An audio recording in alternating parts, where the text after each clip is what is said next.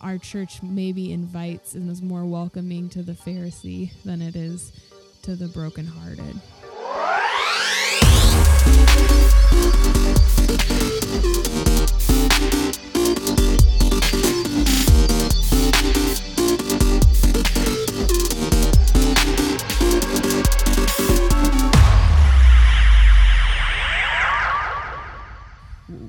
Going back to the larger picture of the pride of the church as well, and the way we feel. The church is an institution, I think, which is dangerous in and of itself, but just how we miss it so often. Like, are our churches really places that broken people feel they can enter into, or do we miss that, because of our own pride and arrogance and because of our own entitlement? I think we just miss that so often. And I just speak that from a place personally, not like blaming others or blaming the church, but blaming myself as a part of the church is, it's really hard to see sometimes that when we get so hung up on these moral issues that we miss seeing who people really are. And you just see that, like Jesus with the woman at the well, right? Like, he didn't go in just attacking her exterior moral sin. Yeah. He got to the root of the heart of her brokenness instantly, and he saw that, and there's so much wisdom in that.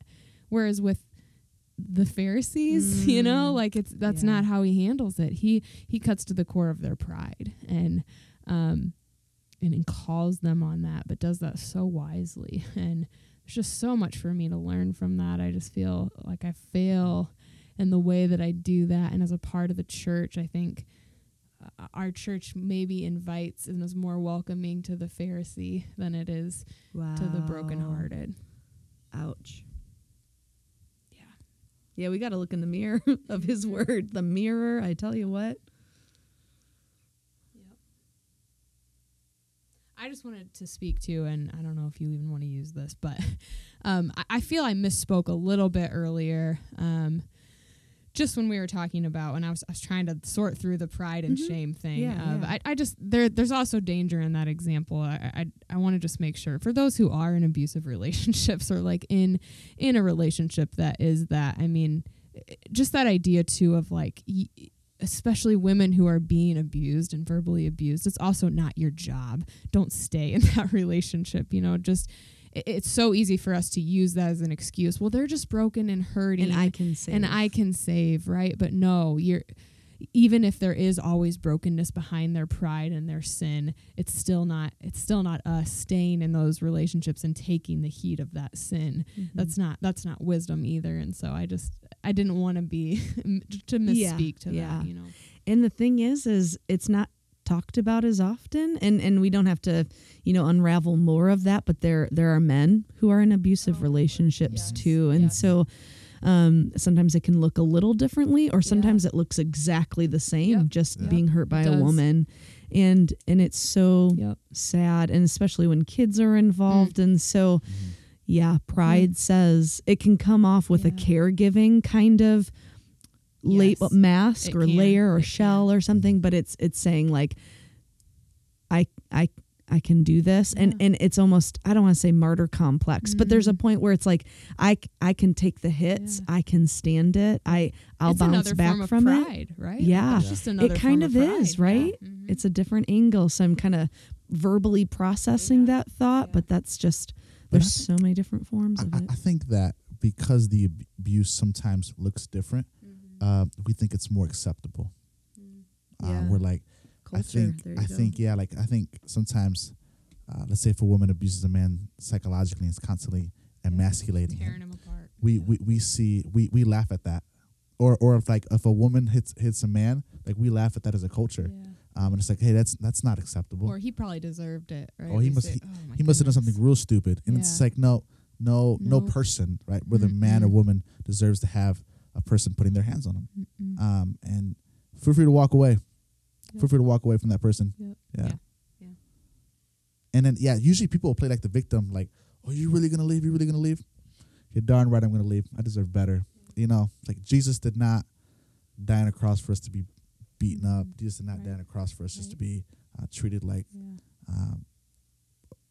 There's a saying in Puerto Rico, a plate of second table. I don't think you can translate that in English. Like, It's like don't let anybody treat you like something like you're not worth it, like you're not special, like you're not unique. I think what you just said is huge, though, of what happens when we're in these situations. We say, I deserve better. That's what culture tells us, is I deserve better. If we're talking about entitlement, we don't actually deserve better. If we're saying that all sin and we are all broken and equal. But the reason, what you said, that we deserve better is because we are children of Jesus and we are hidden with him. That is why we do deserve better. Great distinction. And there's greater purpose than being a punching bag or trying to be someone's savior. And I think you're tying into just to steer the ship a little this way is to bring it back to humility and what we're learning about. What is the true definition of humility, and where do we skew that? What is humility? Good question. I think humility is having that low self-esteem, but not low self-esteem in the sense of like worthless, of worthlessness, but more of just like of right perspective, in the sense of I know who God is and I know who I am. I'm not above God. I need to submit to him. I need to reverence him. I need to respect his commands. I need to trust in them. So when I say low self-esteem, it's not esteeming myself above God. We're fearfully, wonderfully made, and that he delights in us. And I've had to hold on to that scripture, those two pieces there, because, okay, he delights in me. That's profound for my self-esteem. That's so good. He doesn't tolerate you. I think you said that he delights in you. Yes. Two different things. God is not out here tolerating me. Oh man, I'm upset Alicia still exists. Like no, he's like, no parent says that. Even when their kids are acting real squirrely, acting real bad, no parent is just like I'd wish you'd cease to exist. And if they do think that's a like horrible parent, but it's like parents love their kids even when they're acting squirrely. They delight in them even when they're acting squirrely. Yeah, I was thinking too. I think for me, one thing, Alexi's going to peace out, but we want to just give him a warm goodbye. Thanks for joining. He's got some things to attend to. So we're going to take a quick break, and Audrey will start with your thought when we come back. Sound good? All right. See ya.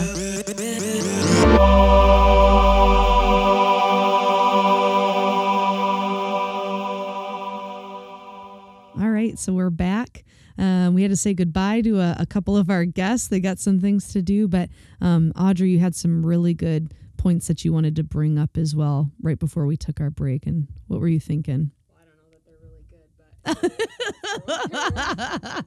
but I just think we were talking about that idea of sometimes we confuse humility with being worthless. And to an extent, I think that's okay. Like, to an extent, I think we are worthless without Jesus. And sometimes to come to that realization is humility. And I think maybe instead of the word worthless, what that word really is, I think the greatest freedom I discovered in life was my own insignificance. And we get that as human beings. We get that in creation. When you go to the Grand Canyon and you look at the Grand Canyon and you see the vastness of it, or you look at the stars and how big they are, you feel so insignificant. But it's lovely. It's beautiful. It's a joyful insignificance. It's not like compared to God's glory, because that's what you're comparing it against, right? Whereas like when we're comparing it to us needing to prove our own value and we feel worthless in that, that's not comparing ourselves to being a part of God's kingdom. And I think that's where God doesn't need me for things to go perfectly. There's such freedom in that. There's such freedom in him not needing me, but delighting in me and wanting to use me. Inviting us, inviting me into his church and into his plan, and me being a part of the body, not me being in charge of it all. being having to be the savior. We just confuse all those lines, and there's great freedom in knowing the humility of our insignificance, and fear of the Lord, and that we mess those words up so many times. But yeah, I've experienced great freedom in knowing the humility in that. That's so good. Thank you for sharing that, because that is good to share. And that's so good. So hopefully this was a segment on pride and humility and how wisdom fits into that, as well as a 2-part episode with Alexi Torres and Audrey Statler and Rachel Hicks. And so we just really encourage people to spend time in the Word, consider the Word, the truth. It's not relative. It's in the Word and in seeking His presence. And when you seek Him, not just for the gifts of His presence, but just He alone is just so good. And we can delight in Him and He delights in us. That relationship and journey is so beautiful, even as we're stumbling through pride in our sin and rebelliousness and all of that. So we just encourage for listeners to just continue that journey, and that His grace is sufficient for you in that journey.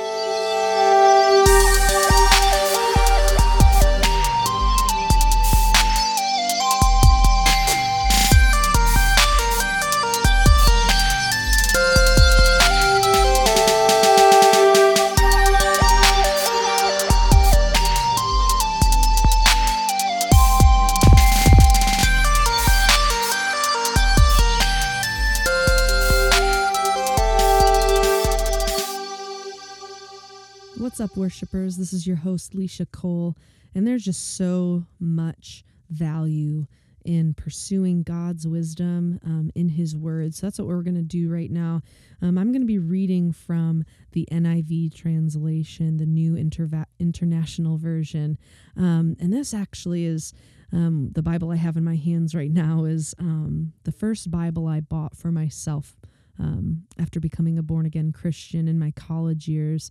And it was a journey of my own. You know, I grew up in the church, but I really needed to be on this journey of pursuing truth and what is true, what is love, and in biblical terms, and just so much redemption that the Lord has done in my life since. And so I hold this Bible in my hand, so I'm thinking about that redemption and all that He's taught me, and it also reminds me of so much more that I need to learn.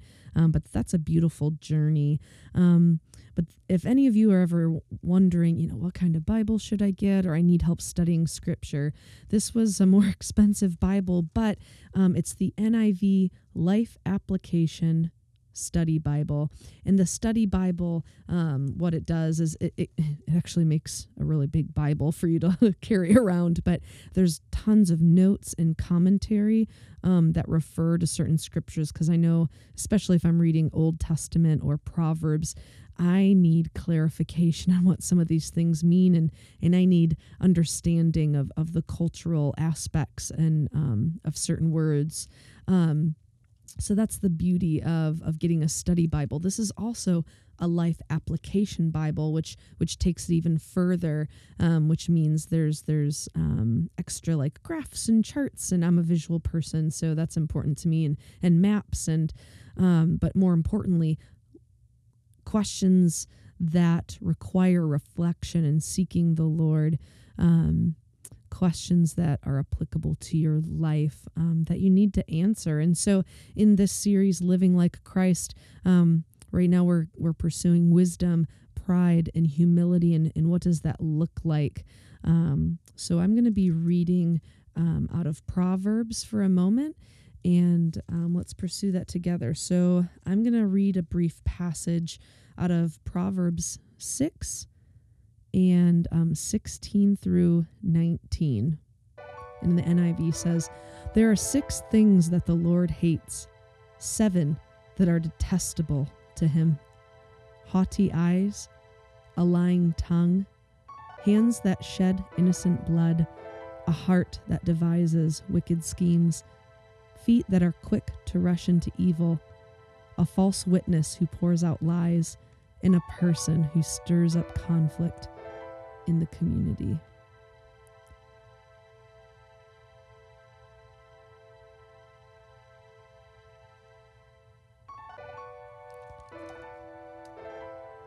With that, I want to also pursue, my attention was just brought to Proverbs 18, and exploring actually 11, 13, 15, 16, 18, and 29, those chapters in Proverbs. In the study Bible, they offer some wonderful little charts and graphs. And so I kind of just wanted to briefly speak to some of that in case you want to explore more scripture. So humility and pride. So the results of pride lead to disgrace. The results of pride produces quarrels. The results of pride leads to punishment. It leads to destruction. It ends in downfall, and it brings one low. On the other hand, the results of humility is, they are that you learn wisdom, and it leads to wisdom.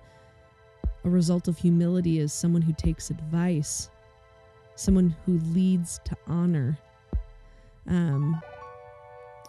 learns, to honor others, but also humility in and of itself leads to honor. It ends in honor and it brings honor. And so if you're interested in exploring that more, check out chapters 11, verse 2. This is Proverbs 13:10, Proverbs 15:33, Proverbs 16:5, Proverbs 16:18, Proverbs 18:12, and lastly, Proverbs 29:23. So Proverbs is direct and forceful in rejecting pride. The proud attitude heads the list of 7 things God hates that we read in chapter 6, 16 through 19. The harmful results of pride are constantly contrasted with humility and its benefits. And so those are the notes in this NIV Life Application Study Bible. And so that's just something to chew on. There's always refinement that needs to happen.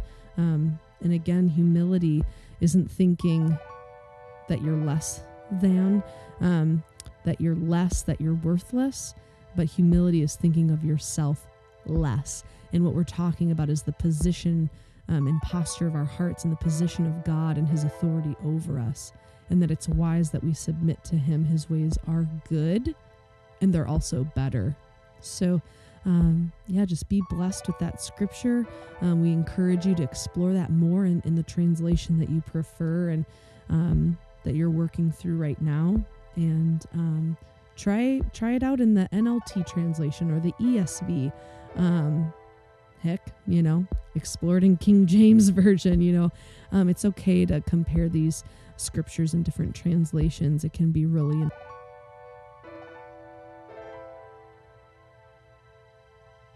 Hey worshipers, I hope that episode was insightful.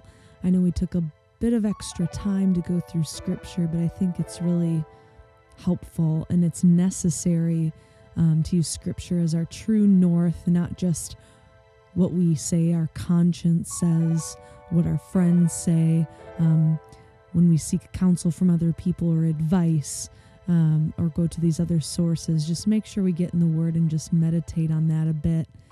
And I just pray that these words just enrich your lives and your walk with Christ. Until next time.